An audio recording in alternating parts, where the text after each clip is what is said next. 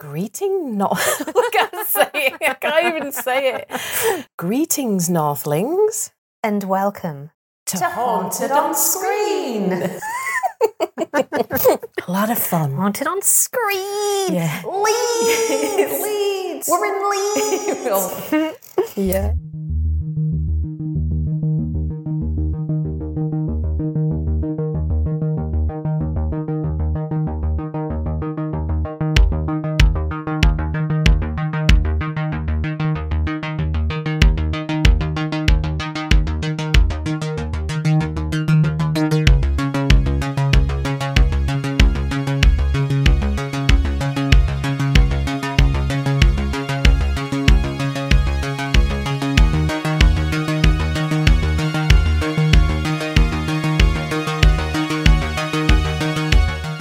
Welcome, horror enthusiasts, to the third instalment of Haunted on Screen with me, your Haunted Up North host, Victoria, and Hannah, my Haunted on Screen co-host.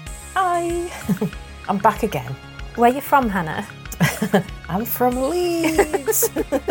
Hopefully most of you will already be familiar with this format. Haunted on Screen is basically a spin-off of Haunted Up North, but instead of talking about real-life hauntings, we talk about our favourite horror films and all the ways in which they frighten, scare and disgust us. I've just realised the acronyms for Haunted Up North and Haunted on Screen are HUN and HOS. Oh. Or HOS. Like a horse. HOS. Yeah. Well, I'm glad we've talked about that. First, before we begin, can I make a special announcement? Yes. Thanks. I recently launched a magnificent Haunted Up North prize draw, offering listeners the chance to win an amazing Haunted Up North mug by donating an amount of their choice to the podcast via our coffee page. And although the winner has already been announced via the Haunted Up North socials, I'd just like to give them a little shout out on here. So, Gary Paranormal G. Jones, well done to you. Yay, well done, Gary. You go, Gary. You have won the amazing Haunted Up North mug, which may possibly already be with you by now, but I hope you enjoy it. Many thanks to Kiki Wild, the Mothership, Origami Nick, and all the other generous Haunted Up North donators who have been the recipients of previous shoutouts and who were also entered into the draw. Please keep an ear out for any future HUN prize draw giveaways because we'll be doing more of those in the coming year. So thanks everyone, Kiki Wild, Mothership, Origami Nick, and especially Gary Paranormal G. Jones. What a name. Yeah. So, today's episode of Haunted on Screen, we'll be looking at a cult vampire classic from 1992. But no, I'm sorry, Vic, it's not going to be Buffy the Vampire Slayer, but Bram Stoker's Dracula, directed by the Hollywood legend that is Francis Ford Coppola. Yeah. Yeah. And another Gary as well. So it's a double Gary episode. All the Garys. All the Garys. So after less than favourable reception to The Godfather Part 3, Coppola's production company, American Zoetrope, was on the verge of bankruptcy and it really desperately needed a commercial hit. Winona Ryder was due to star in Part 3, but sadly she had to remove herself from the project due to ill health. But it was Ryder that fatefully passed the script of Dracula, written by James V. Hart, who also wrote Muppet Treasure Island, to Coppola, and so a classic new take on a well-worn story was born. Columbia Pictures greenlit the production, assigning a $50 million budget and an all-star cast of 90s titans, including Gary Oldman, Winona Ryder, Anthony Hopkins, Richard E. Grant, Sadie Frost, Tom Waits. Oh, and yes, possibly the worst case of miscasting in the history of cinema, the lovely, lovely Keanu Reeves. Oh, see, I think we're going to have a problem I with know. that because I'm going to disagree. We're going to have a problem. There's a problem. But for Yeah, all of them. I love Keanu. I didn't know. Well, all of them. Mm. I didn't realise it's Tom Waits plays, what's his name? Renfield. Yeah, I didn't realise that was him until you've just said it. Yeah, he's incredible. Yeah, but I had no idea. Yeah. He's incredible. So, while staying true to the book, Coppola adds a sprinkle of Vlad the Impaler, along with a huge bloody dollop of lost love. The film relies heavily on vintage practical effects to create a distinctive look, making use of miniature models, oversized props, forced perspective, and reverse motion, to name but a few. And it's truly a celebration of cinematic craft, and there's not a green screen in sight. The result is a visual mix of camp 1970s exploitation cinema delivered with 1920s effects. Yeah. Upon opening, it was top of the box office, which is good news, and the film grossed $215 million. That's a lot of $1 million. Which is a lot of $1 million, true. And it won 3 Academy Awards for Best Costume Design, Sound Editing and Makeup, which we'll obviously discuss. So there have been countless adaptations of Dracula before and since, yet Coppola's vision remains otherworldly and yet familiar. Its relatable depiction of emptiness and suffering is the true curse of a vampire, challenging the way that we look at the character of Dracula forever. So, what did you think when you watched it again? So, shall we start with the elephant in the room, which is Keanu Reeves' accent? Because when I was a kid, I didn't really think much about it because I felt like the whole thing was a little bit, because Winona Ryder's doing an English accent, he's doing an English accent, and you've got these 2 kids, they're basically 2 kids, American kids, who are up against these giants.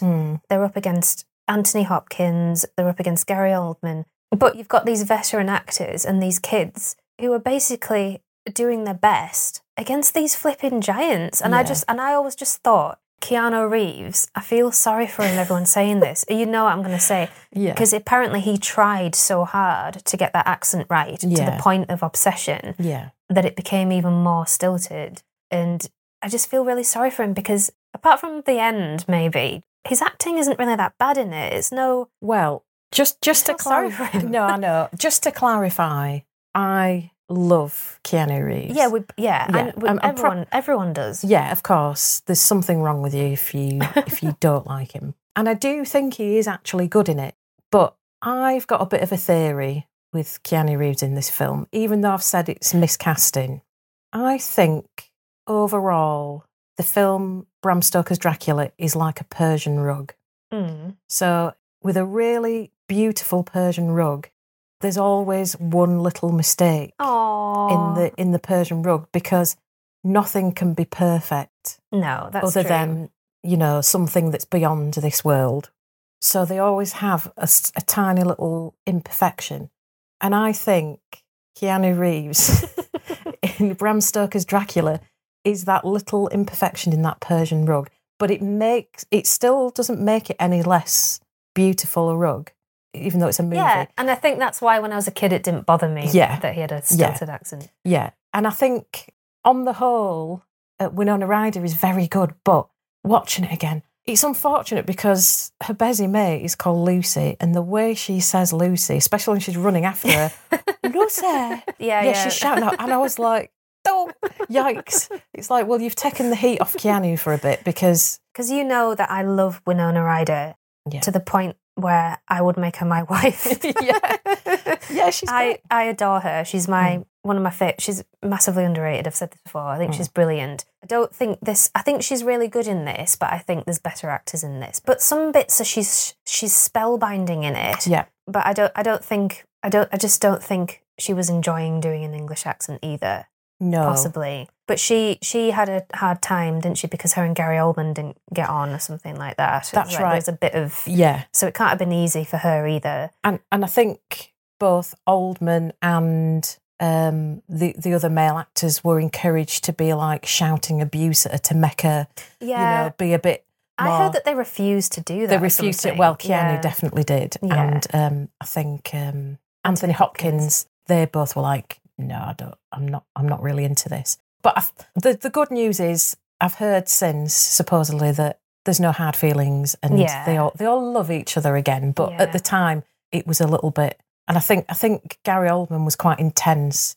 I'd never heard this before, but in researching this, he was known as the King of Pain on set because he was very intense. Was Gary Oldman? So you can imagine, it's like, oh. I read that he was when Lucy's writhing in bed. after she's been bitten by a vampire, I read that he was told to whisper rude things to her. And apparently some of the things he said were unrepeatable.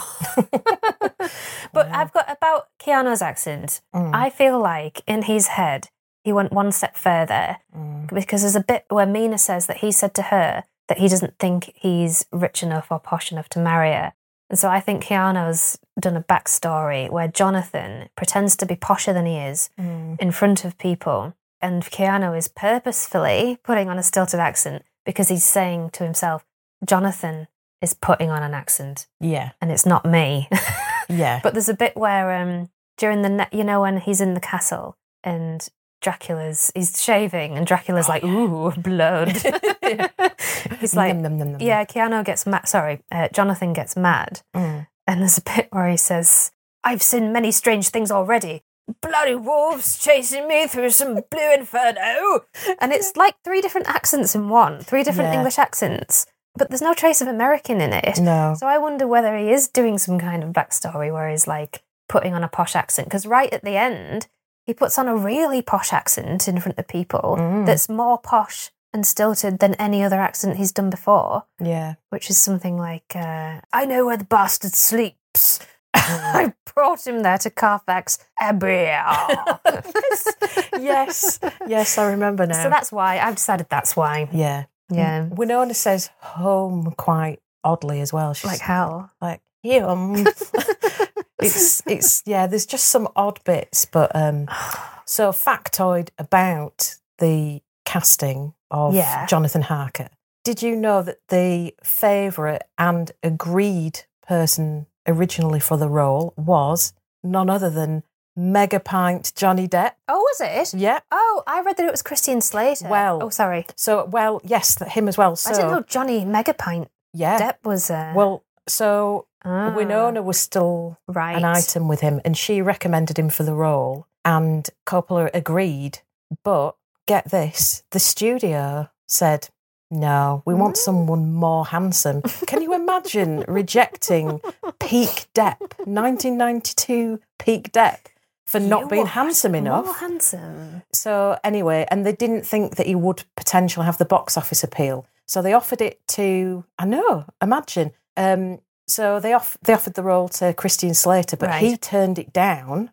So there's quite a few people that really wanted it, but they decided to offer it to Keanu Reeves because he was right off the back of Point Break, which was obviously huge and is a great film. But I think he was just really knackered because he'd done quite a few big movies. Keanu. Yeah. Keanu. Yes, me and Keanu. So, yeah, I mean, what a different film it would have been. The role of Jonathan Harker is basically there to move the plot along, isn't it? Because he reports back with his letters, and someone like Johnny Depp would have wanted more than that. And Christian Slater, this is post Heathers, isn't it? So I would have just been thinking, this isn't Heathers. Yeah, and I think it might have been just too mind-blowing because I think like Gary Oldman's performance is so ridiculously good. I mean, so you mentioned the shaving scene.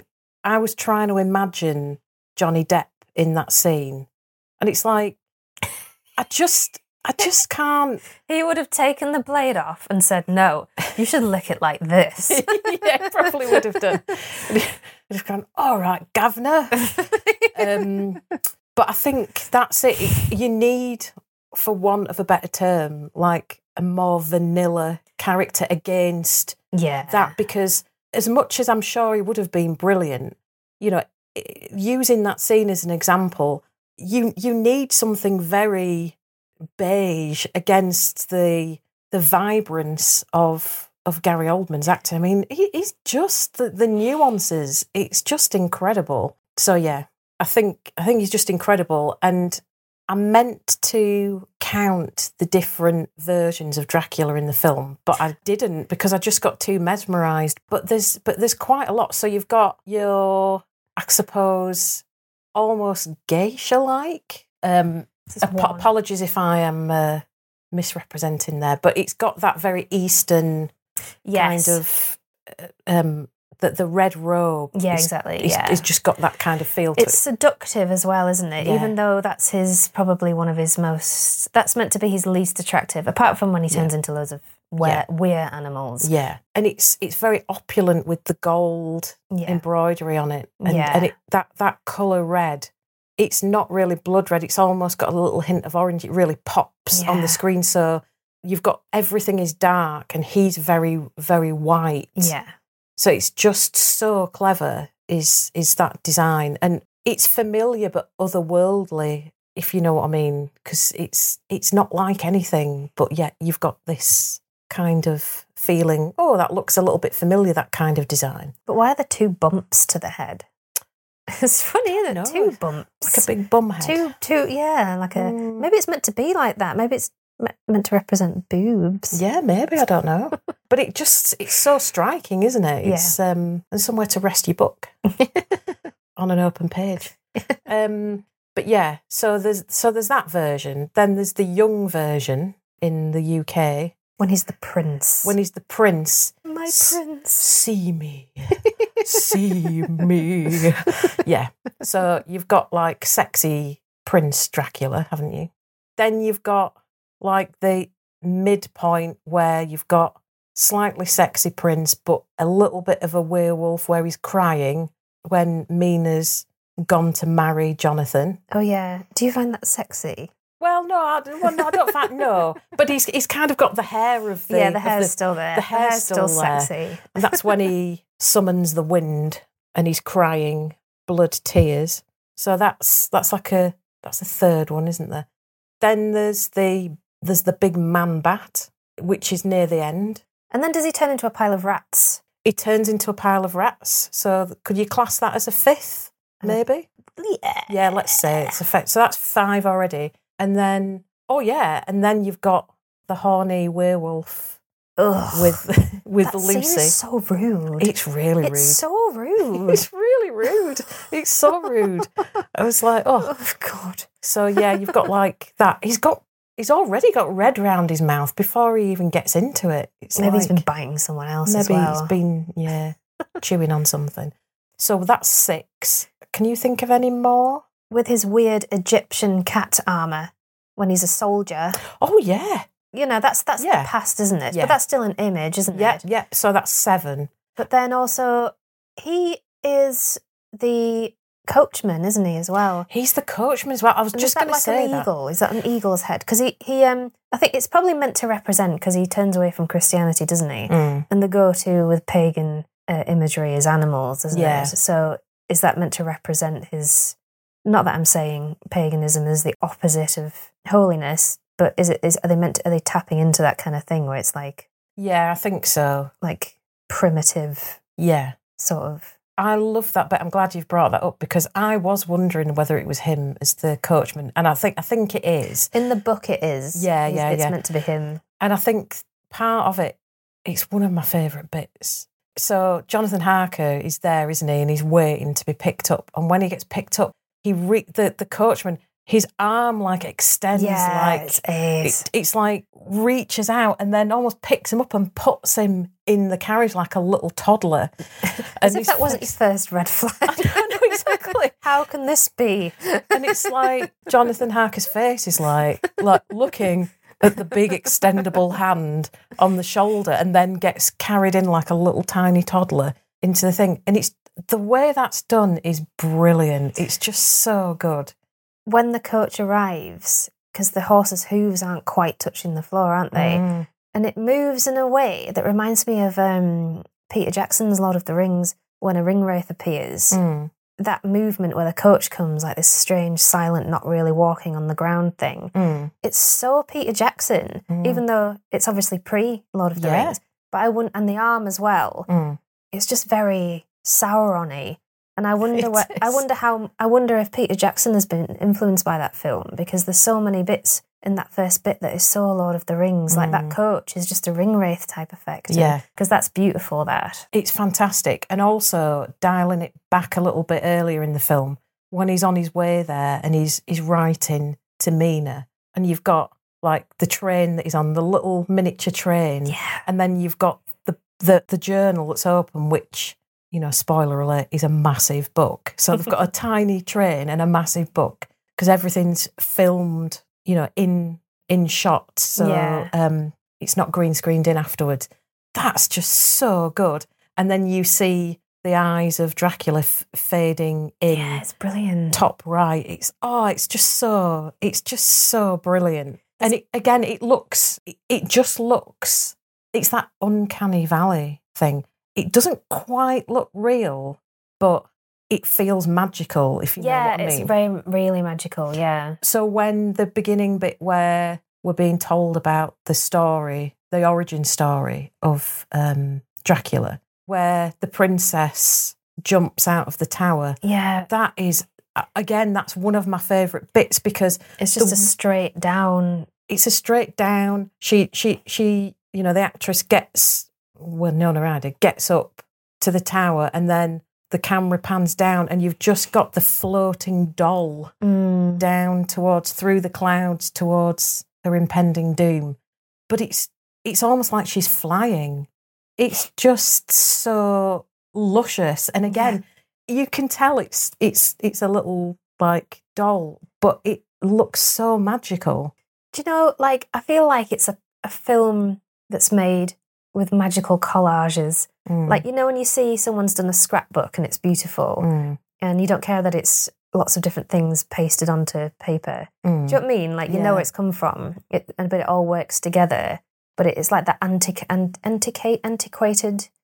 sort of feel to it. Yeah. So I feel like that about this film. I don't care if it looks real or not. Because I really like beautiful scrapbooks. I kind of feel though that it's like a deliberate style choice. Oh yeah, that's what.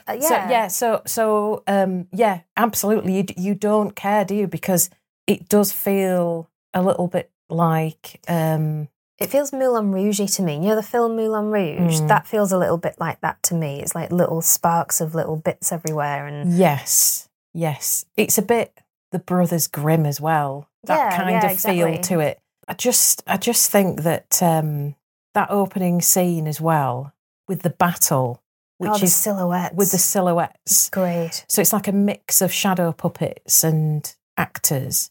That's so lovely, and I love the way that is depicted when he's in London and he's in the cinema tent with Mina, and displayed is like a shadow puppet version, and it is of that battle, isn't it? Oh, is it? Yeah. Oh, I didn't know. Yeah. Oh, right. So when they originally walk in, there's like a shadow puppet thing going on, and it's that first battle, but with shadow puppets. I just think, oh, that's so good. When she's having dinner with him and then she kind of walks forlornly to the window, I like the shadows there as well. Yeah. It's just shadows everywhere, isn't there? Yeah. And like his hand when he's, his shadow is independent of him when he's an old Dracula and he's in the castle. And his shadow knocks things over as his hand is coming towards I don't know how he thought of all these things. He must have, because Godfather to this, it's just like, how do you know to do all these amazing things? Yeah, it's such a departure in style, isn't it? I think obviously Godfather's awesome. Yeah. And it's got the spook, hasn't it, Godfather? Yeah. Oh, yeah. And this has got the spook, obviously, in a different way. But you would never, like, if I had just been put on this planet now and I'd watched the Godfather movies and I watched Bram Stoker's Dracula, I wouldn't necessarily think it's the same. It just feels like a complete departure, doesn't it?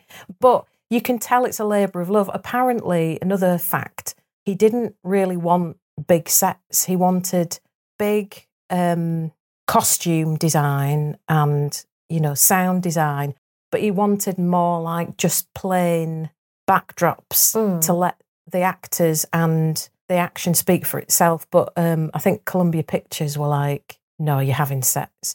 But again, the sets are fantastic. Well, that what's his name? Tom Waits' character. What's it called again? Renfield. Why can't I keep wanting to say Reynard, which is French for fox or something, isn't it? Renfield. Yeah. His cell is a good set, though. That's very simple. It's just a light coming through the window. That reminds me of something that would be you'd watch at West Yorkshire Playhouse or something. A very minimalistic theatrical thing. Yeah. So I can understand why he didn't want big sets. That he kind of, I presume he wanted it to be more of a theatre, which is what you would concentrate on if you were doing a theatrical production. Yeah. The set, it would be the costumes and the actors. And and the actors would all be playing different characters, wouldn't they? It's very Shakespearean, isn't it? Like Anthony Hopkins is the priest at the beginning. Yeah. And then Mina's obviously, what's her name? The princess. Yeah, the princess. I just think like you're right though, with the shadows, it's really unnerving, the shadows being out of step with the physical character. It's just proper, like, really raises the hairs. There's two of them I've got to look out for. Yeah, it's like, oh, God. There was a film in the very sort of like early cinema that did do something. I don't know whether it might even be a vampire film, but he's probably taken inspiration from that, but it's way more, than that original film. But yeah, it's just fantastic. But I know there's one scene that we've discussed before that I've just got to talk about, and that's when Jonathan Harker is seduced by the brides. Oh my God. I mean, that's just bite a baby, bite a baby. Yeah. It's like the bit with the baby. It's just like that's the most like full on acting that Keanu does in the film. But he like looks properly. It's harrowing, isn't it? Yeah, but Gary Oldman does the best scary face I've ever seen in my life. It's really nasty. The build up to that is just the nastiest feeling and look in Gary Oldman's face. Yeah. And that's the most perfect evil face I think I've ever seen anyone do. And then he laughs that horrible laugh. Yeah, because he kind of looks almost like, like when someone's got no thoughts and they're almost drooling. He kind of looks at him like that. And then his face changes a bit, and then he just like laughs, and it's like, oh, it's so horrible. I think it's because it starts off with a completely dead look at Jonathan, and then it goes into evil, and then it goes into malice. Yeah, it's like all of because it's just horrible. I mean, how does he do that? How do you have the confidence to do that in front of people? Yeah. I could do that face, but not in front of people. Yeah. I probably do it all the time, but it's like, yeah. But that scene is that is a good scene. Yeah. But like what's in that, like Jonathan's looking at those weird ointment bottles. Oh yeah. What's that? Because later on the prince gives Mina some absinthe, doesn't he? Is it absinthe or something? Yeah, because it makes you hallucinate and stuff. Absinthe. Does, yeah. I had that once in Hungary, and like when she's drinking it, she's like, When I drank it, I was like, So I was like, whatever. Yeah, because that's it. They used to part of a sugar cube, didn't you? Yeah, but she's like, they don't do it quite like that. I'm sure she's got a lot of the bitter taste, despite having seductively gnawed on a sugar cube. Yeah. Anyway, that was funny. So maybe it was absinthe in those bottles. I don't know. It's weird. I don't unless know. It was just blood, unless he stored. It kind of looks a little bit like ink, but right. because when he opens that and the chest and it's got those bottles. Yeah, what's the significance? I really don't know, because he takes the stopper out, doesn't he? And then whatever's in the liquid inside drips the opposite way. Oh, does it? And what colour is it? Well, it looks like ink to me, but then I thought that's a lot of ink. But then again, there's no shops nearby, so and he had a lot of things to sign. But those lady vampires are scary, and they're very beautiful, aren't they? Yeah. He gives in very easily. But then so do most people, don't they? When they come into contact with one of the vampires. It's like they can't be blamed for it. I like the way that the film doesn't blame anyone for having done it, because when Jonathan's back in England, Van Helsing, Anthony Hopkins, is having dinner with them, and he says, so, when you were being unfaithful with those vampires, something like that, during your infidelity with the female vampires in front of Mina, and she's like, poor Jonathan.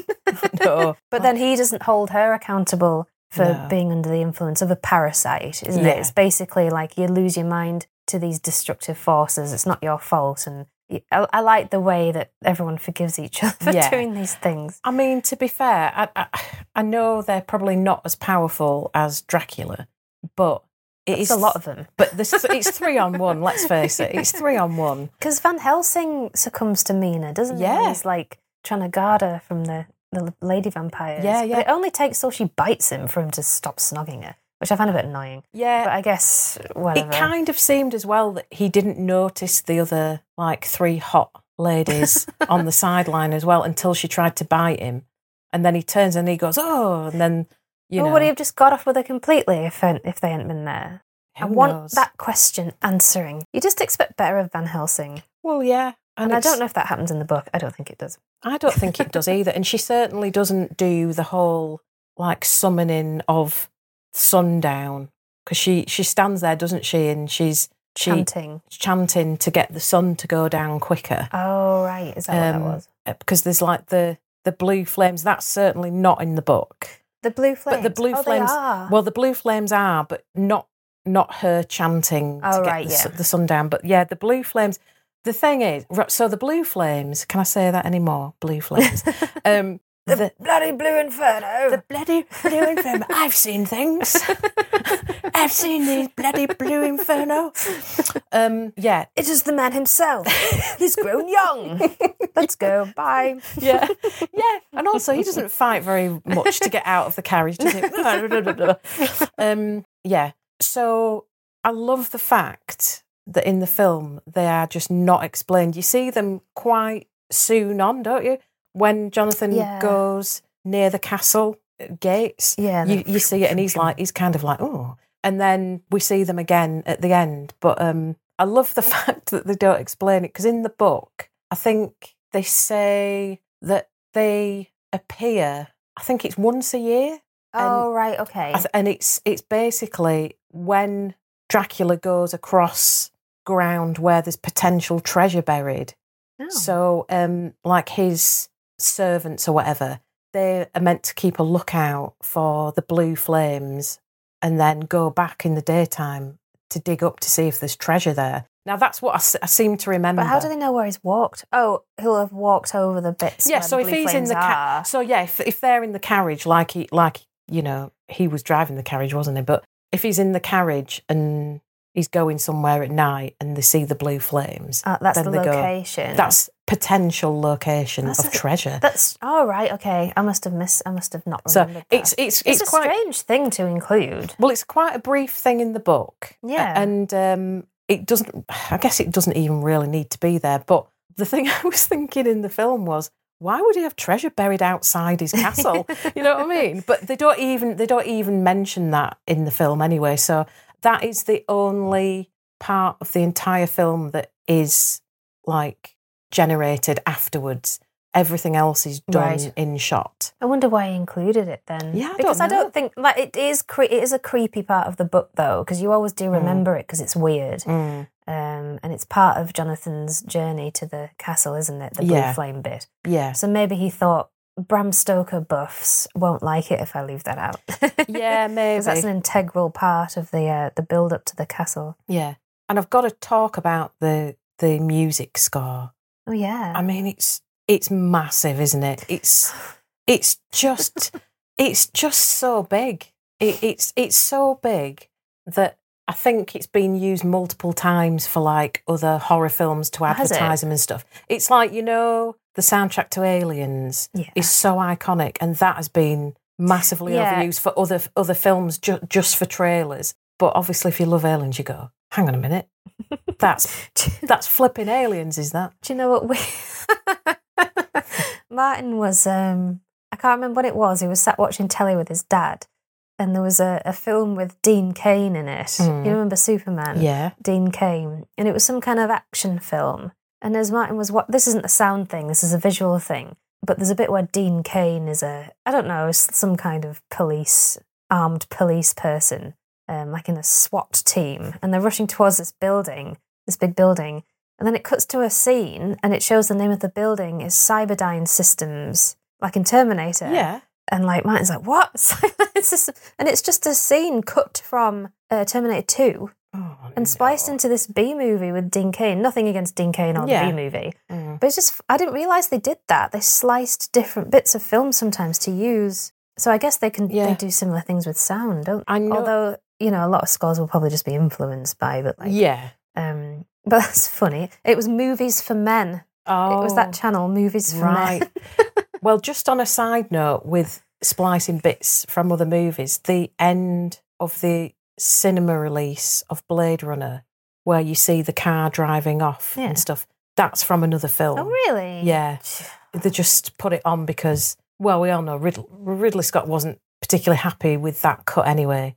He didn't want to do like the voiceover, and neither did Harrison Ford. So, true story, Harrison Ford, that whole voiceover bit in the original cinematic release, he genuinely tried to do it badly so they wouldn't use it. Oh my God. So, and they did. But then they took it off later. Why didn't he want to do it? To the point where he'd do it badly and then they'd just use it anyway? I think he didn't want to do it because Ridley Scott didn't want it.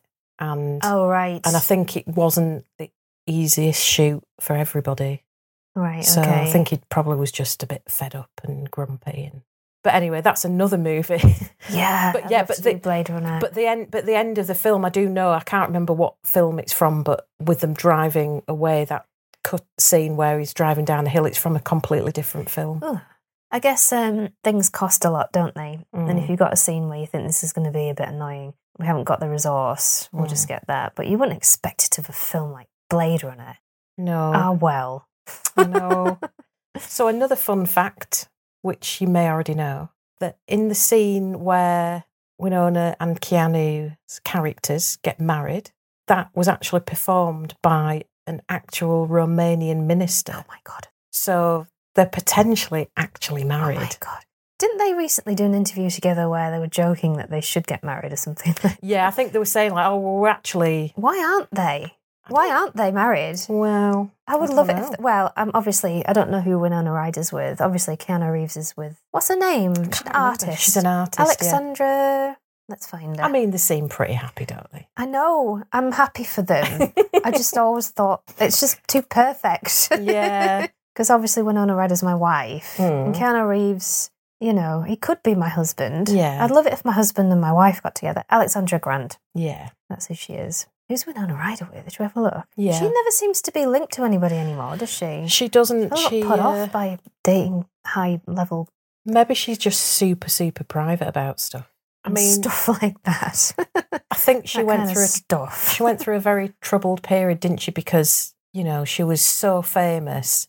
She was the face of the time, and that's a lot. Oh, she's in a relationship with fashion designer Scott McKinley HUN. Oh. Let's look at him. Sorry, we will get past Is he... Sorry, I will go down a Winona Ryder rabbit hole. Okay. Any day of the week. I'm laughing because he looks a bit like a vampiric Gary Oldman. Oh, does he? Look at him. Oh, he does. Or maybe Jonathan Harker after he's had a fright. Yeah. Now, this is another thing. Sorry, he looks very nice. He does look nice. It was a compliment. Yes. So the costumes are amazing, and the monster effects are amazing. Especially as well when Dracula's travelling by ship to Whitby, and you see him transforming in his coffin a bit to a younger version of himself. Yeah, he's got a film over his face. I mean, knowing that everything is actual physical effects, you just go, that's pretty amazing. He's very good at being a scary vampire in the ground.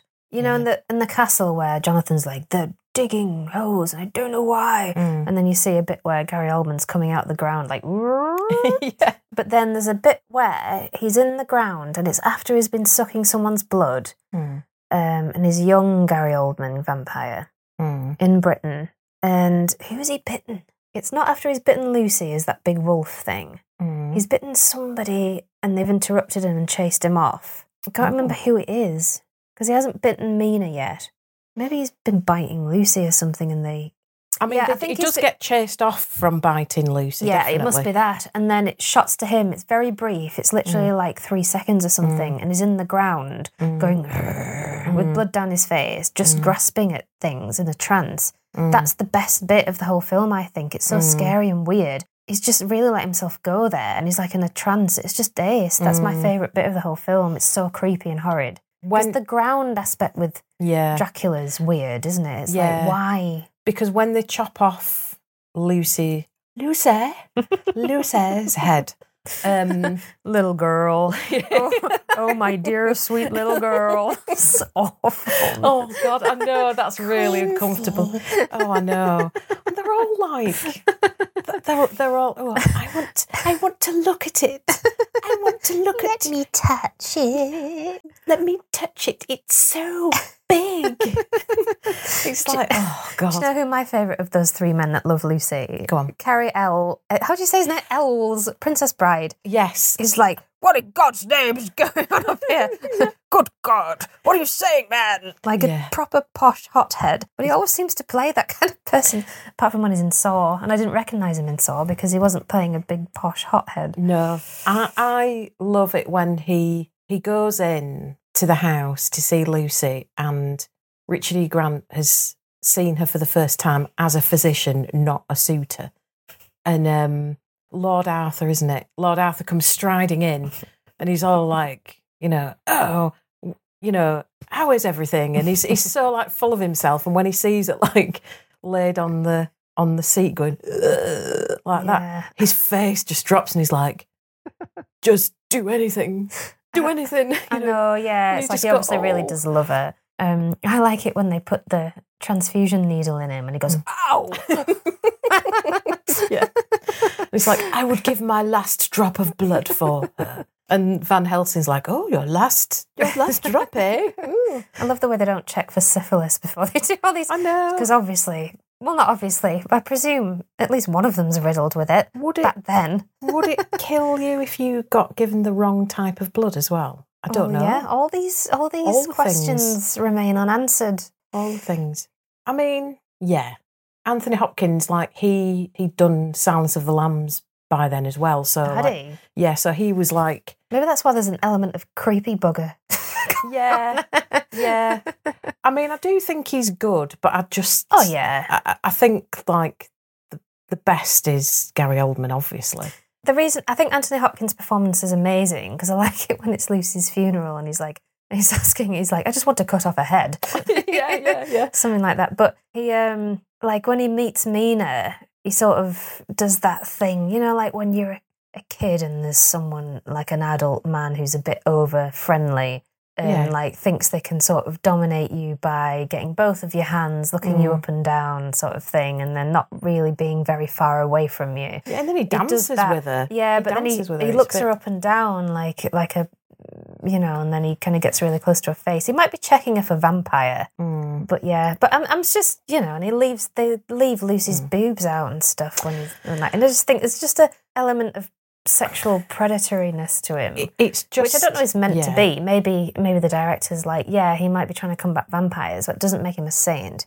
I like it when he starts talking about the history of Vlad the Impaler as well, because they have like the big book, but it's like a leather-bound book and it says like vampire, but like the posh spelling, with vampire.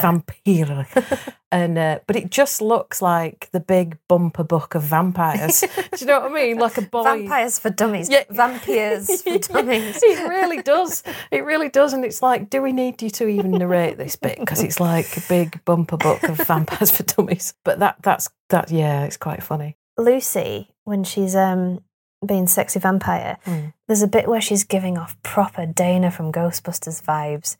She's in like a crinkly, shiny dress in a bed, like being all Zool. Yeah. And then when she's a vampire and she's coming down the vault steps and it goes woo, and she's with white. With the toddler. Oh. That is really Library Ghost from Ghostbusters. I wonder if he took any inspiration from Ghostbusters for that bit, because I thought that's very... Yeah. That's really scary, that bit where she comes down the vault steps. I think she even giving Gary Oldman a run for his money there. But it looks so innocent as well, because like Gary Oldman just has the baby and gives the baby to the brides and laughs about it. Yeah. But she's comforting that baby. But she's child. That child. Yeah, she's walking down comforting that child, but she's already had a bit of a chomp on them because she's got her dinner on her face. In a way, she's sort of worse because she's manipulating that child rather than just... Because it's like, it'll be okay, and it's not okay. Unless it's a sort of maternal thing coming through from a human self, and it's confusing, and it's all everything. That's what I was thinking. And then when they show her the cross, and then she just drops the child. It's like, I'm not bothered now. But that whole bit where she retreats. Oh, that's in reverse. It's in reverse, isn't it? But then she gets back up to do a bit of an exorcist all over. Yeah. Like, in your face, Van Helsing, in your face. And then just goes back to sleep and then they lob her head off. I didn't realise either that was Sadie Frost. I didn't. Absolutely no idea. Then I was looking at, I was researching just a little bit before we did this, and it said, it mentioned Ryder and Frost, and I was like, oh, that means Mina and Lucy.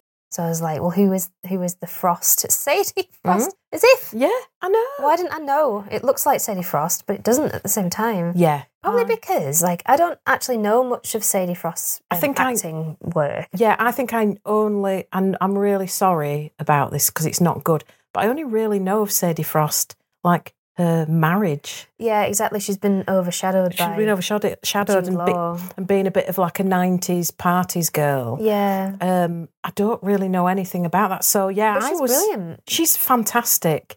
I mean, it's just... Like when I said about it being a bit 1970s exploitation, it's just got that. There's lots of boobs out. Like with the brides, when they come up through the bed, they've all got the boobs out. Yeah.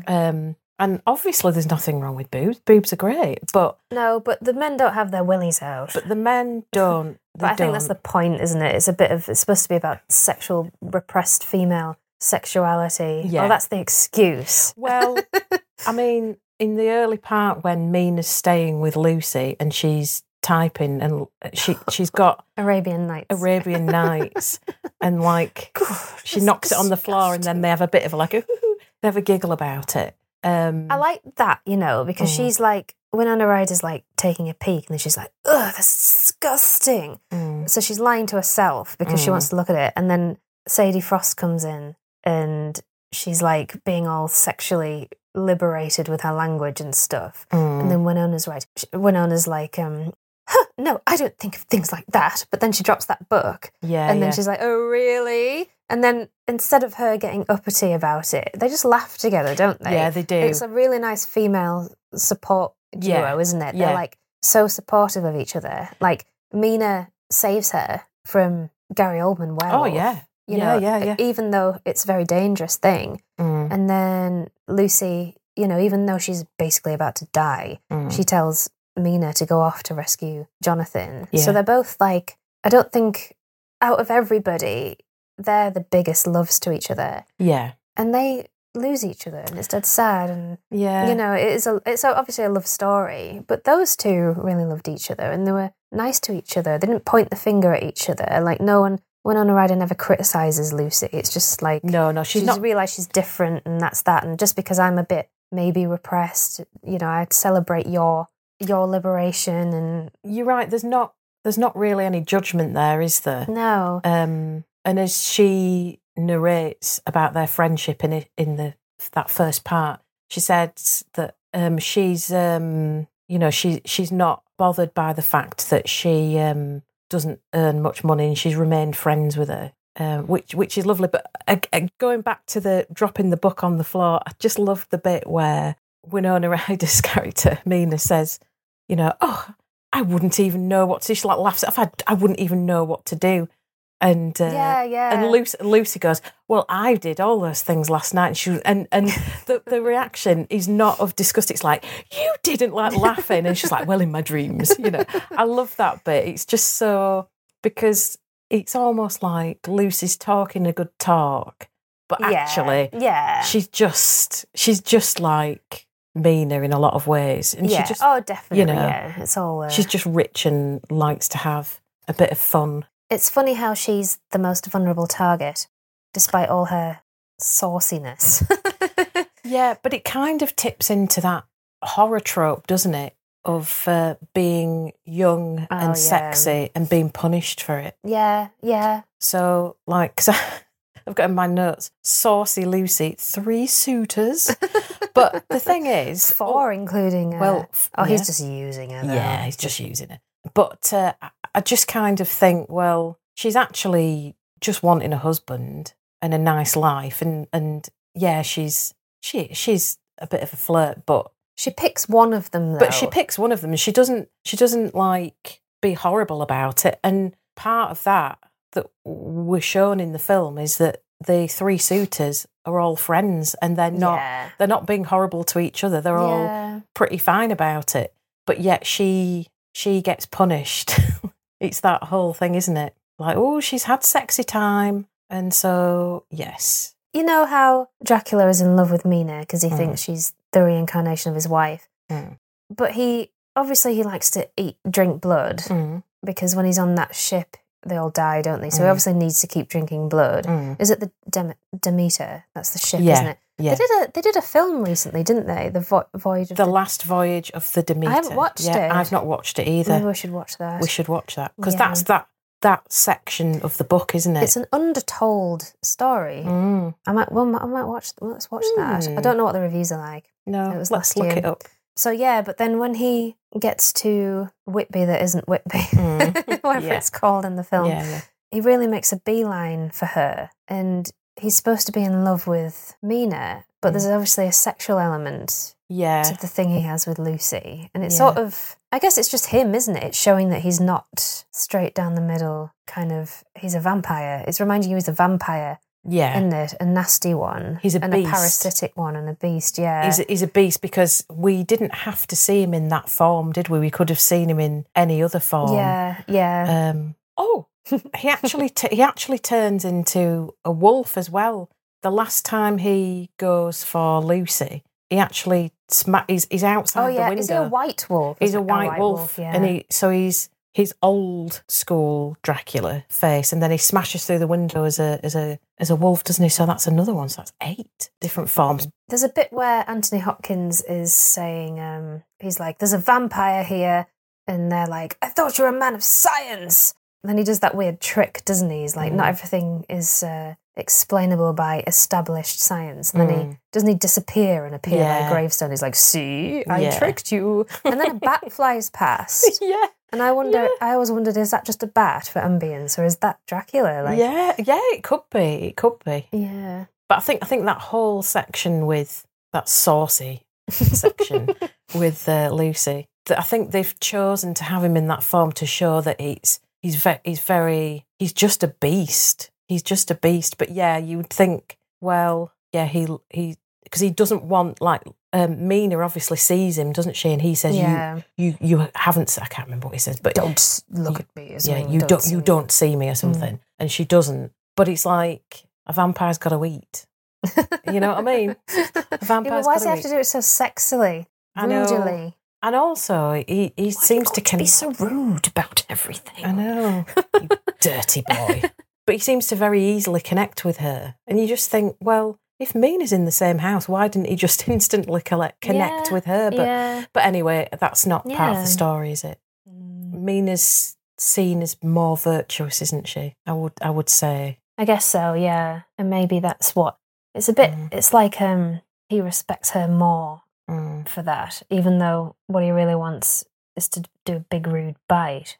Because when they're in that tent, him and the prince and Mina, and also Mina, she goes on about how she doesn't care that Jonathan's not rich. But then as soon as he introduced, because she's like quite standoffish with him when she first meets him. And then he says rude. He's a prince. And she's like, "Oh, you're a prince, are you?" A prince. Oh, right. That's how it is really, is it? No wonder Jonathan puts on a posher accent in front of you. It is I who should apologise for being rude. Yeah, you should. Yeah, so when they're in that tent, he goes to bite her, doesn't he? But then he stops us out himself because it's like, "Oh no, I can't do this to you." It's like, so your wife material, Lucy's slut material, is she? Yeah. It's just that whole thing, isn't it? It's like, your wifey. I think there's the thing at the end as well, right near the end, where they're in the asylum and Mina's in the doctor's room where he says, "You're safe here." And it's like, I don't think so. But Dracula obviously comes in and she very easily gives in. You think, is that because she's been glamoured by him, or is that really how she feels? It's quite difficult to to deduce that, because he has this for the second time he tries to refuse, doesn't he? Because he says, "Drink from me." And then he pushes her away. Yeah, so he's not trying to seduce her at that point. Because he goes, no, I can't basically give you this life sentence of what I've become. So he pushes her away, and she just goes, "No, I want to. I want to." When I was watching that, I was thinking about how much her and Gary Oldman didn't get on. And I was like, oh. That's difficult, isn't it? Yeah. Ooh, awkward. Yeah, yikes. So, when she gets that letter saying Jonathan is whatever, alive or whatever, he's made contact. From the nuns. Yeah, from the nuns, and they're going to go and get married. She's like, oh, he must never know about my prince. But then she goes and marries him, even though she's just said she sort of loves someone else. Yeah. And it's like, but then she seems really excited to marry him. So it's not just that she's doing the right thing. Does she love him? But there doesn't seem, like, in the beginning when they're snogging, and she wants to snog him more than he wants to snog her, it seems. So does he represent the part that is missing from her relationship with Jonathan? Rather than, is it about that female repressed sexuality thing?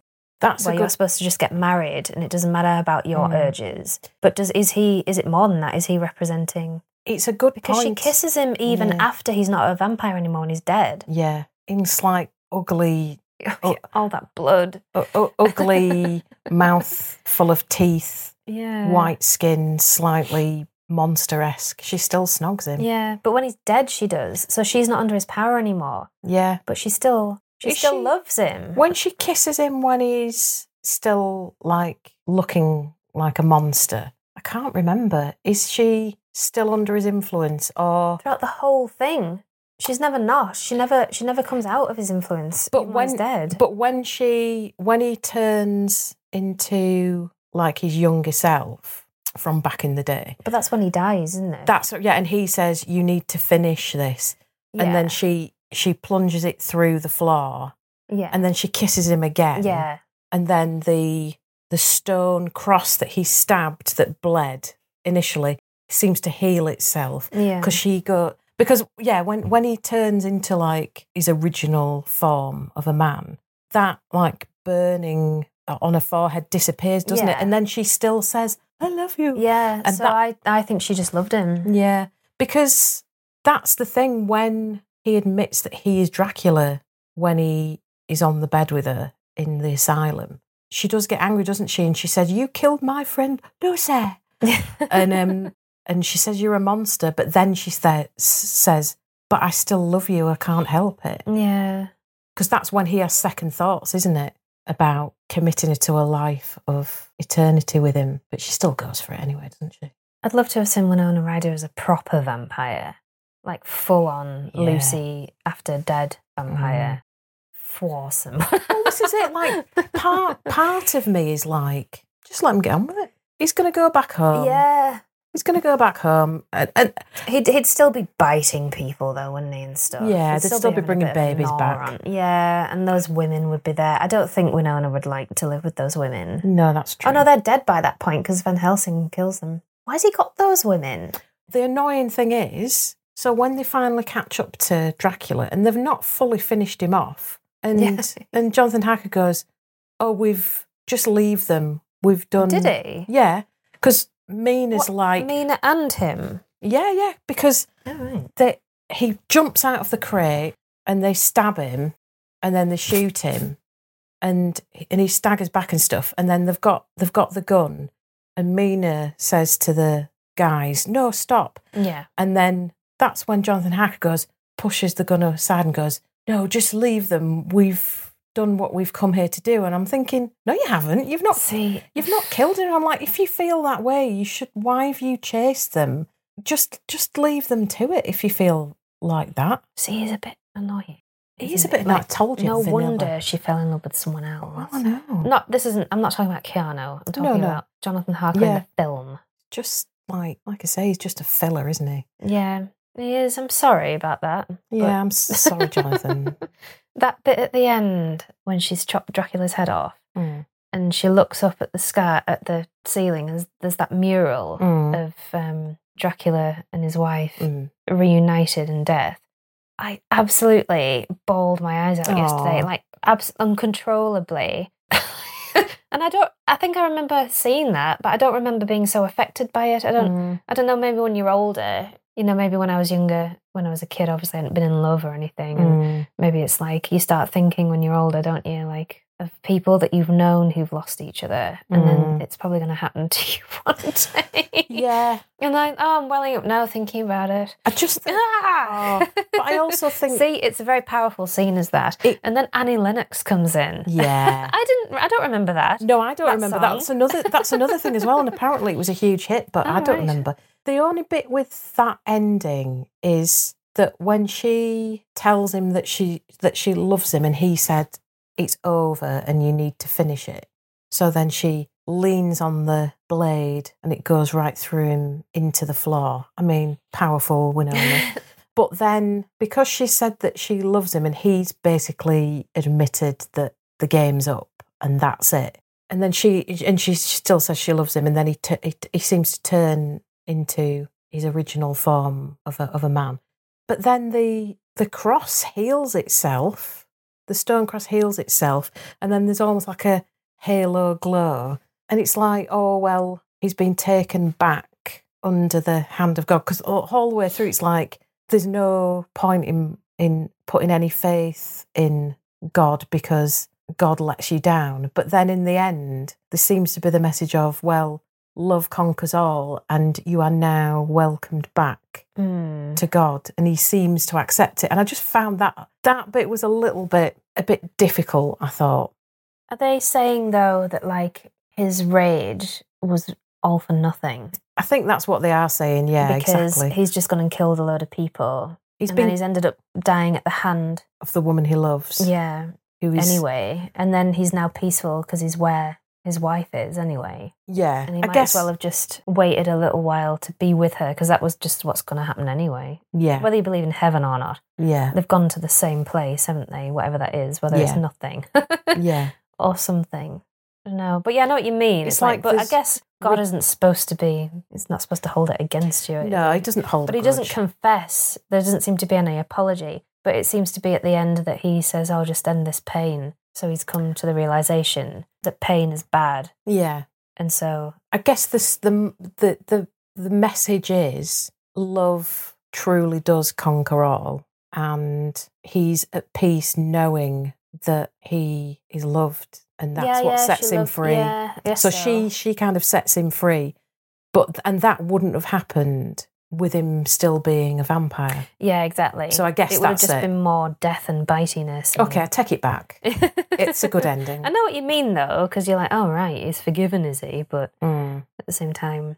But I guess it's like he's forgiven because now he's his true form of a man, not a monster. Yeah. And love has conquered all. Okay, I take it back. Because he does grow a conscience, doesn't he, when he doesn't want her to turn into a vampire. And she's the one asking him to do it. So he has grown a conscience when he lets love into his heart again. Yeah. Even though while he was letting love into his heart, he was also rude with Lucy. It's naughty of some boy. Sort. Yeah. Being a naughty boy. Suggestive, at least. Yeah.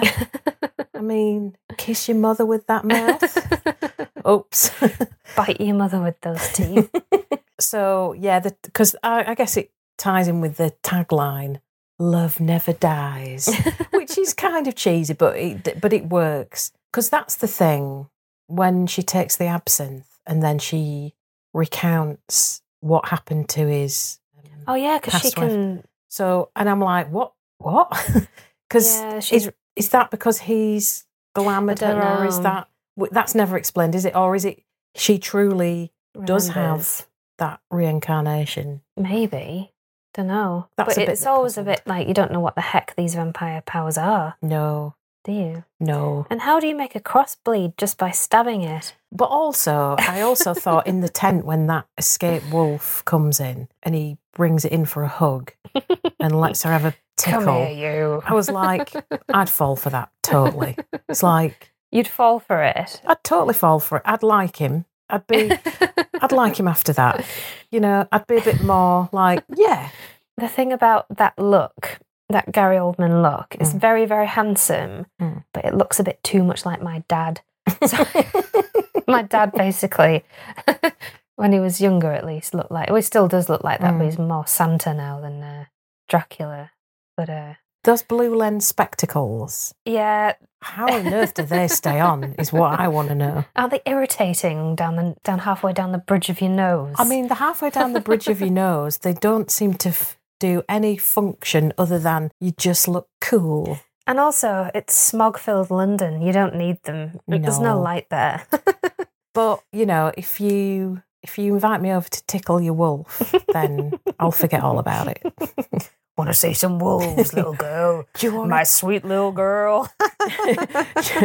Do you want to run your fingers through my wolf's fur? I don't know what accent that was. My wolf's bane. What is a wolf's bane? A wolf's bane? Have you never heard of a wolf's bane? No.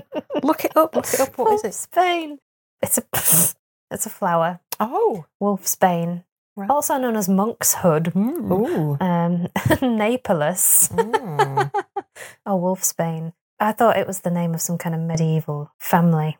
But I guess off the back of its success, it kind of catapulted a whole set of films in the next couple of years. So 1994 saw Mary Shelley's Frankenstein. Ooh. With Kenneth Branagh, Helen Bonham Carter and Robert De Niro. He's Frankenstein, isn't he? Yeah, I've never seen it. He's the monster. I've never seen it. But sorry, Frankenstein's monster, not Frankenstein. Yeah. Rookie mistake. Yeah, but I've never seen that, but I totally forgot about that film. And then there was another film that year that I've not seen called Wolf. Do you remember that? With Jack Nicholson. He turned into a werewolf. No. I haven't seen that either, but you'll definitely know the big film of 1994, which is Interview with the Vampire. Oh, God, yes. Yeah. I think I've watched that more than Bram Stoker's. Yeah, That was a taped off the telly. Yeah. I love that film. But I'm guessing that, like, Bram Stoker's Dracula, even though they're very different films, kind of paved the way for that to be made, because they might have gone, who's going to watch bloody vampires? You know what I mean? I recently read... That is a great film, isn't it? Tom Cruise is ace in that. He's really good. He's brilliant. I almost forget it's him. Yeah. It's great. You do forget that film and that it's him, and he is genuinely really good in that. But I recently read that Brad Pitt, who's also good in it, when filming began, he didn't like it, and he tried to get out of it. He didn't like the film. He didn't like working with Tom Cruise, I don't think. Oh, really? Did he keep trying to snog him? Some sort of method acting? I don't know. Come on, this is about like two guys who like just really, really like each other. Come on, Brad.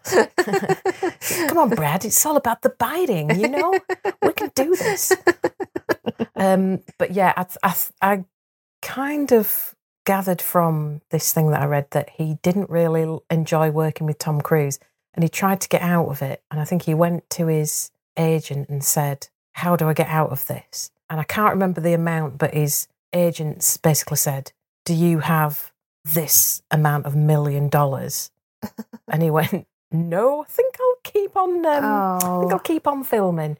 But actually, I'm glad he did, because they're both brilliant in it. Yeah, they are. I think the reason why I'm going on about Tom Cruise more is because I guess he's surprising in it, isn't he? Surprisingly good. Yeah. Not saying that he's a bad actor, but I can't remember him doing anything else quite as well. No. Not that anything else he's done is bad. Like, I'm sure, like, he's a better actor than me, you know? Yeah. I'm not criticising anybody, you know. No, but, like, when you think of Tom Cruise, like, doing, like, at the time, like, Cocktail and Top Gun and things like that, and it's like... You wouldn't expect him to enter into the spirit of being a homoerotic vampire. No, but he does do it well. It's a long time since I've seen that film. But, I think this film definitely blazed a trail for those films to be made. And Lord of the Rings, in my personal opinion. Yes, and Lord of the Rings, true. But it really does make you think about the character in a different way, because, as I said in the intro, it does follow the book quite nicely, but it just has a different interpretation. And there are times you do really feel sorry for Dracula. And there's more than one occasion I'm actually kind of rooting for him. Yeah, because he didn't... he's a soldier who obviously very much loves his wife. And when you see, at the beginning of the scene, he's looking, isn't he? Like, you can see the love in his eyes for her and the fear in his eyes at having to go and leave her. And then he's been on the bloody battlefield. He's seen loads of death. Because isn't it something? Isn't it something like there's invading? Are they invading forces in his country or something? I think so. Yeah. So it's not even like it's a war he's started. So he's been attacked. He's been attacked. Then he's defended his country, and then as a reward, which is his wife's name is his first word he utters afterwards, and it's all in the Lord's name, isn't it, and all that. Yeah, that's the whole thing, isn't it? And then he goes back, and she's dead. But that is true, though. It's the son of Vlad, his son, who was involved in that battle, and they did shoot an arrow through. I don't know whether they said that he was dead, but I think they said that they'd lost the battle, and she genuinely did kill herself so she wouldn't be captured. Oh, right, okay, yeah. Because don't they storm the castle or something? They storm the... they're outside the castle or something, aren't they? Something like that. So it's kind of... They've been a little bit, tricksy with the original story, but... God, I guess if you were a woman, you kind of had to, didn't you? Otherwise... Yeah, if you heard and you thought that your husband, who's like the leader of the army, had been defeated, you'd go... This seems like the best option. Well, it's like you would suffer at the hands of all those men, and you know what I mean. Yeah. That's a fate unimaginable, isn't it? For the rest of your life, probably. However long that was. And then dead. Yeah, exactly. You'd rather take it into your own hands. I'm not condoning suicide. No, I'm just saying, of course not. You can understand why some people would resort to that. Yes. Oh, that's sad. Did you watch that BBC Dracula that they did a few years ago? Is it Clace Bang? Clace Bang. That was great. I want to watch that again, actually, because the final scene of that I thought was beautiful. Yeah. But the Van Helsing, I just swore. I bleeped it out. I forgot myself for a minute, but Sister Agatha. Oh, yeah. She's just amazing. I can't believe... I really like that actress. Yeah. And I Googled her name because she was in something recently I watched her in with David Tennant, and her name is Dolly Wells. I didn't know that. Yeah. Like, she doesn't look like a Dolly Wells. And what was the thing that she was in with Christopher Walken where they were doing community service? I need to look that up. If you've not watched that, what's she called again? Dolly Wells. She was great as Van Helsing. Like, I think when she came on the telly and it was revealed that she was Van Helsing, I did a shout. I did a shout and an air punch, like I do when I'm watching Cobra Kai. I had that same reaction. I was like, yeah, Mark Gatiss. Yeah, I gasped. It was great. I was just like, I was so happy about that. Yeah, it was great. Yeah, some people didn't like the ending, but I didn't mind it, actually. I thought it was really good.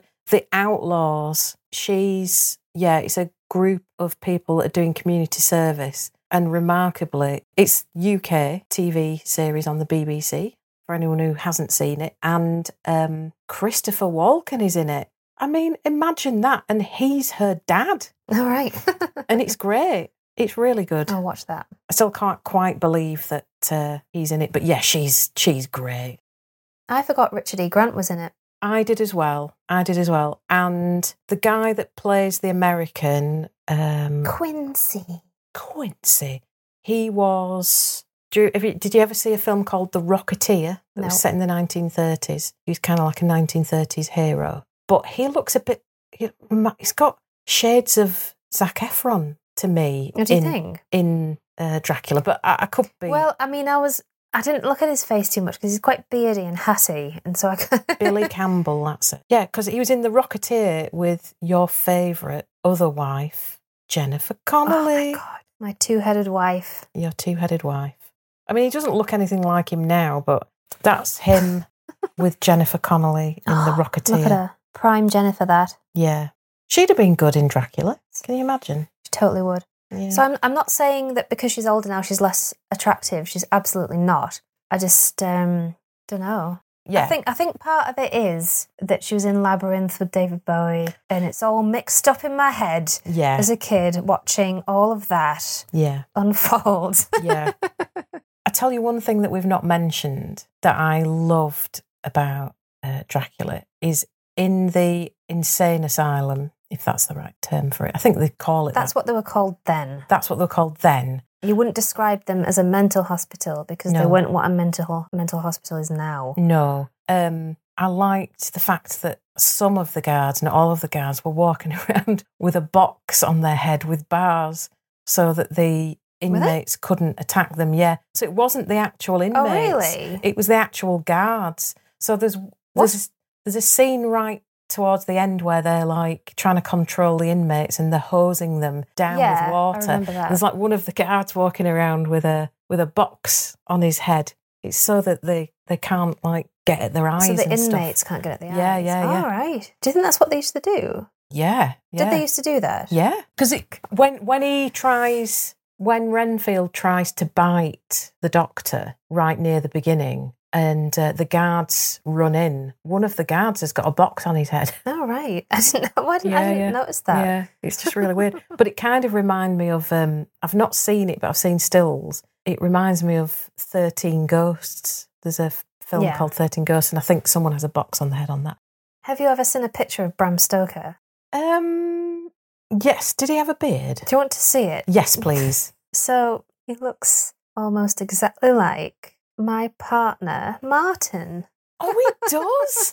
Oh, my word. And it's weird because our house was built in the year that Dracula came out, was published. 1897. 1897. Bram Stoker looks exactly like Martin. He does. And Martin, he reads a lot, but a lot of what he reads is factual. And he's read 2 books. No, well, he's read more books than that. He's read more books of fiction than that. But the only 2 books of fiction that he'll admit to liking are Dracula and I think it's The Lair of the White Worm. Oh, and there's another one that he likes that he's read by the guy who wrote Hellraiser. Oh, Clive Barker. Yeah, but basically the book that he would get repeatedly out at school, even though he wasn't... I'm making the point he's not a big fan of reading fiction, but he reads a lot, but just not much fiction. And the only book he's reread countless times is Bram Stoker's Dracula. And he looks exactly like him. He does It's weird, isn't it? He really does. Genuinely. Everyone Google that. Listeners, you'll know what Martin looks like. Listeners, honestly, he really genuinely does. It's weird that, isn't it? It is. Maybe he's the reincarnation of Bram Stoker. He could well be. I mean, I've read and enjoyed Dracula, but I have to admit there's a bit sort of like not quite at the middle where it just does drone on a little bit. And I was nearly going to give up, but then I kept up and then it gets really exciting. But the thing that did make me laugh out loud the first time is the bit where in his journal he talks about Dracula having hairy palms. He looks down and sees the hairy palms. And he's just quite... I think in his journal he does make out that it is a bit weird, but not as weird as it actually is. And I just remember laughing, thinking, if ever there was something that would tell you this man is not of this world, it's that. But anyway. The hairy hands. Like in Father Ted when Father Jack gets hairy hands. It's the hairy hands again. Yeah. He has to go to St. Clabbett's. Yeah. It's like really hairy palms. But and they do feature that in the film. And he does kind of look and go, oh. Oh, do they? But, yeah. Oh, it's like a very brief thing though. Obviously in the book he goes into it in more detail, but he just kind of looks and it's like, well, you can't really miss that out, but also there's not much. There was some footage a few years back that seemed to suddenly appear on the internet with behind the scenes footage of Gary Oldman and Francis Ford Coppola. They're not really arguing, but they're kind of like having a disagreement as such. But it's just quite funny because the scene I've seen is where Gary Oldman's got his full wig on, you know, his bum hair and the long red robe, and he's just saying... Imagine having an argument with someone dressed like that. Well, yeah. Sorry, I can't take you seriously right now. Well, this is it. So he's got all the makeup and everything, and he's going to Francis Ford Coppola. So I just need to know if you can just put, like... I'm paraphrasing what it's... You'd need to look it up, but it's like, if you just put, like, a chalk mark on the stairs where I come in, and Francis Ford Coppola's going, no, there's no mark, Gary, there's no mark. You just come in. And he's going, well, how will I know where Keanu is? How will I know that? And he's just like, you don't need to know that. You just need to. And in the end, like, Gary Oldman just goes off in a bit of a huff. Like, with his robes. All right, in his robe with his big bum hair, like shuffling off. And it's just so funny. And it's like, it's not a big deal at all because obviously you can imagine being in hours and hours of makeup. I can't imagine how stressful acting is because you're away probably from your family. Like Gary Oldman was going through a divorce at the time, wasn't he, or something? But like being away and being constantly in makeup and having to redo things all the time. Oh, yeah. It can't be that fun. Oh, yeah. It obviously will be fun seeing the final thing, but all the work that goes into it. I mean, Who was he married to? That makeup is amazing. There's another clip where he's putting like a big monster foot on. And he just jokes and goes, "Oh, have you got this in a size 10?" So I was like, yeah, I appreciate that. But so I think he was with Uma Thurman at the time. Oh, okay. 1990 to 92. Leslie Manville. I forgot he was married to Leslie Manville. Oh, yeah. I love her. Anyway, that you can find these like behind the scenes things. They're a few years old now, but they just suddenly came out of nowhere, and it's not really telling you much, but it's just quite funny. But then I just think, like when they say about Gary Oldman being really intense on set and stuff, but you think the amount of makeup that he had to be in, it's like, how can you be dressed like that and then just sit and have a sandwich and shoot the breeze, you know what I mean? And the pressure, because he said that didn't he say he'd never thought of playing a part like that, but he wanted to work with the director, because what had he just done? Oh, I can't remember. But the pressure of playing a fantasy character and thinking in the back of your head, are people going to laugh at me for dressing for this Dracula? I better make this flipping good. So I can't, you're kind of like, well, maybe I'll just Heath Ledger this. Yeah. Stay in character throughout the whole time. But I think the Winona Ryder said there was a danger to him or something, didn't she? Yeah. I know she's since sort of half retracted it. Yeah. Apparently they but really... maybe he's a vampire and he's in not method acting, but staying in character. Yeah. That probably would scare me if I was a kid. She was basically a kid, wasn't she? Was she 21 or something? Or yeah, she's probably young. Yeah, really young. So it's a tough one. But I mean, what he actually did was change the perception of Dracula forever. Because I don't think we've ever had a representation of Dracula like that ever. No. And then been various guises afterwards that have tried to tell a more story based, and and that's great. But I mean, I don't think that would have been possible without this. It really does put a different slant on it. And it wouldn't have happened if it wasn't for my wife Winona. Obviously, the guy wrote the script, James V. Hart, but the director, he did it because it was his favourite story at camp or something like that. Yeah. Because I think they kept in contact, didn't they? So people loved it. So why was it not? Yeah, I don't know. It's weird, isn't it? I think because she couldn't do Godfather Part 3 and it got such a ribbon, but obviously she wanted to still work with him. Yeah. And she just happened to have that script. It had been passed to her to kind of take a look at, and she just thought it was great and thought he would like it. But she still had to audition for it. I think there was various actresses that went up for it. But yeah, she got it obviously. But yeah. And she had a great friendship with Keanu Reeves, didn't she? Yeah. Because in her journals or something, it's like details that like she was just stressed throughout most of the time. And she said, but thank God there's Keanu. So even though people take the mick out of his accent, it sounds like he was the one who was keeping everyone safe. Yeah. Because there's a quote here by Francis Ford. Is it Coppola or Coppola? Well, I always say Coppola. Yeah, but it's got a double L, so it's probably Coppola. It's probably Coppola, isn't it? Well, there's a quote here about Keanu Reeves, and he said, about his accent, he said, he tried so hard, that was the problem. He wanted to do it perfectly, and in trying to do it perfectly, it came off as stilted. I tried to get him to just relax with it, and not to do it so fastidiously.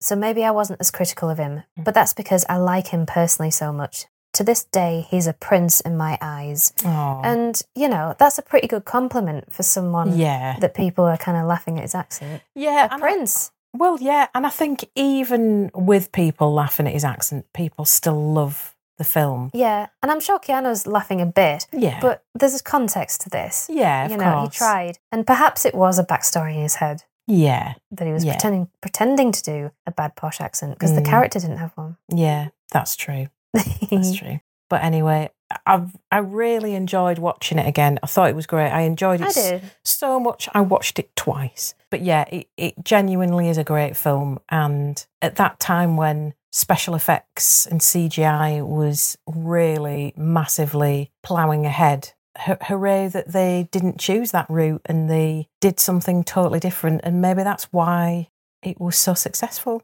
And the boobs. And the boobs, of course. I mean, you know, sexy, horny boobs, you know.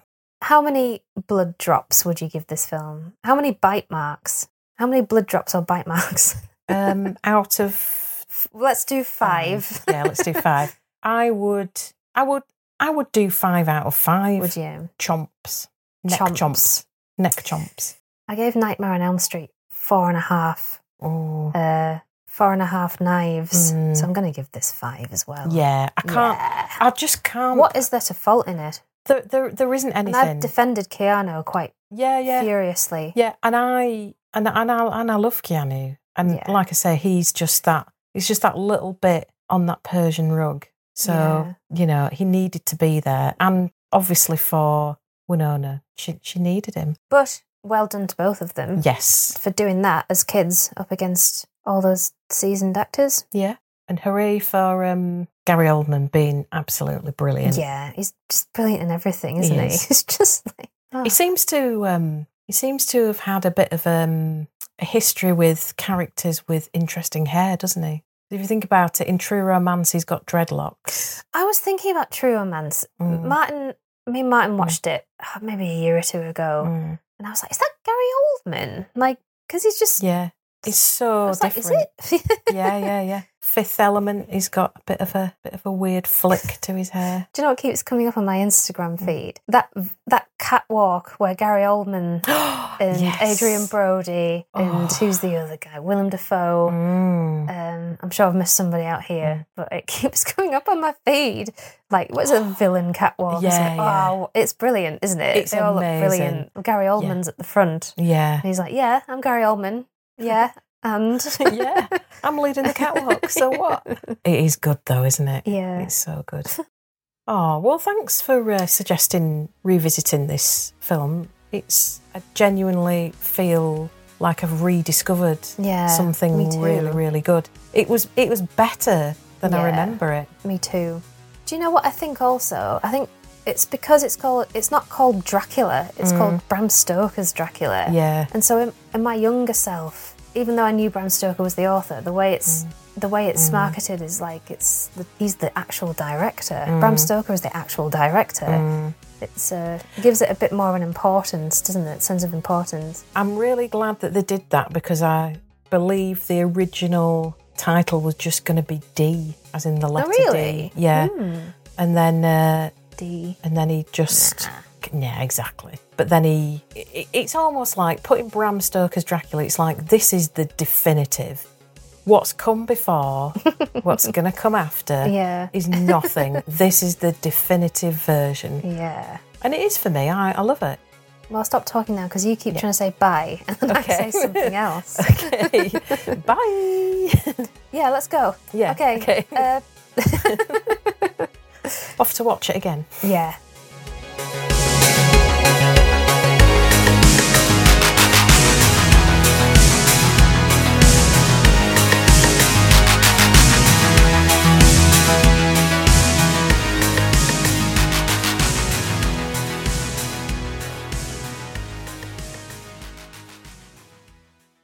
Let me touch it. It's so big.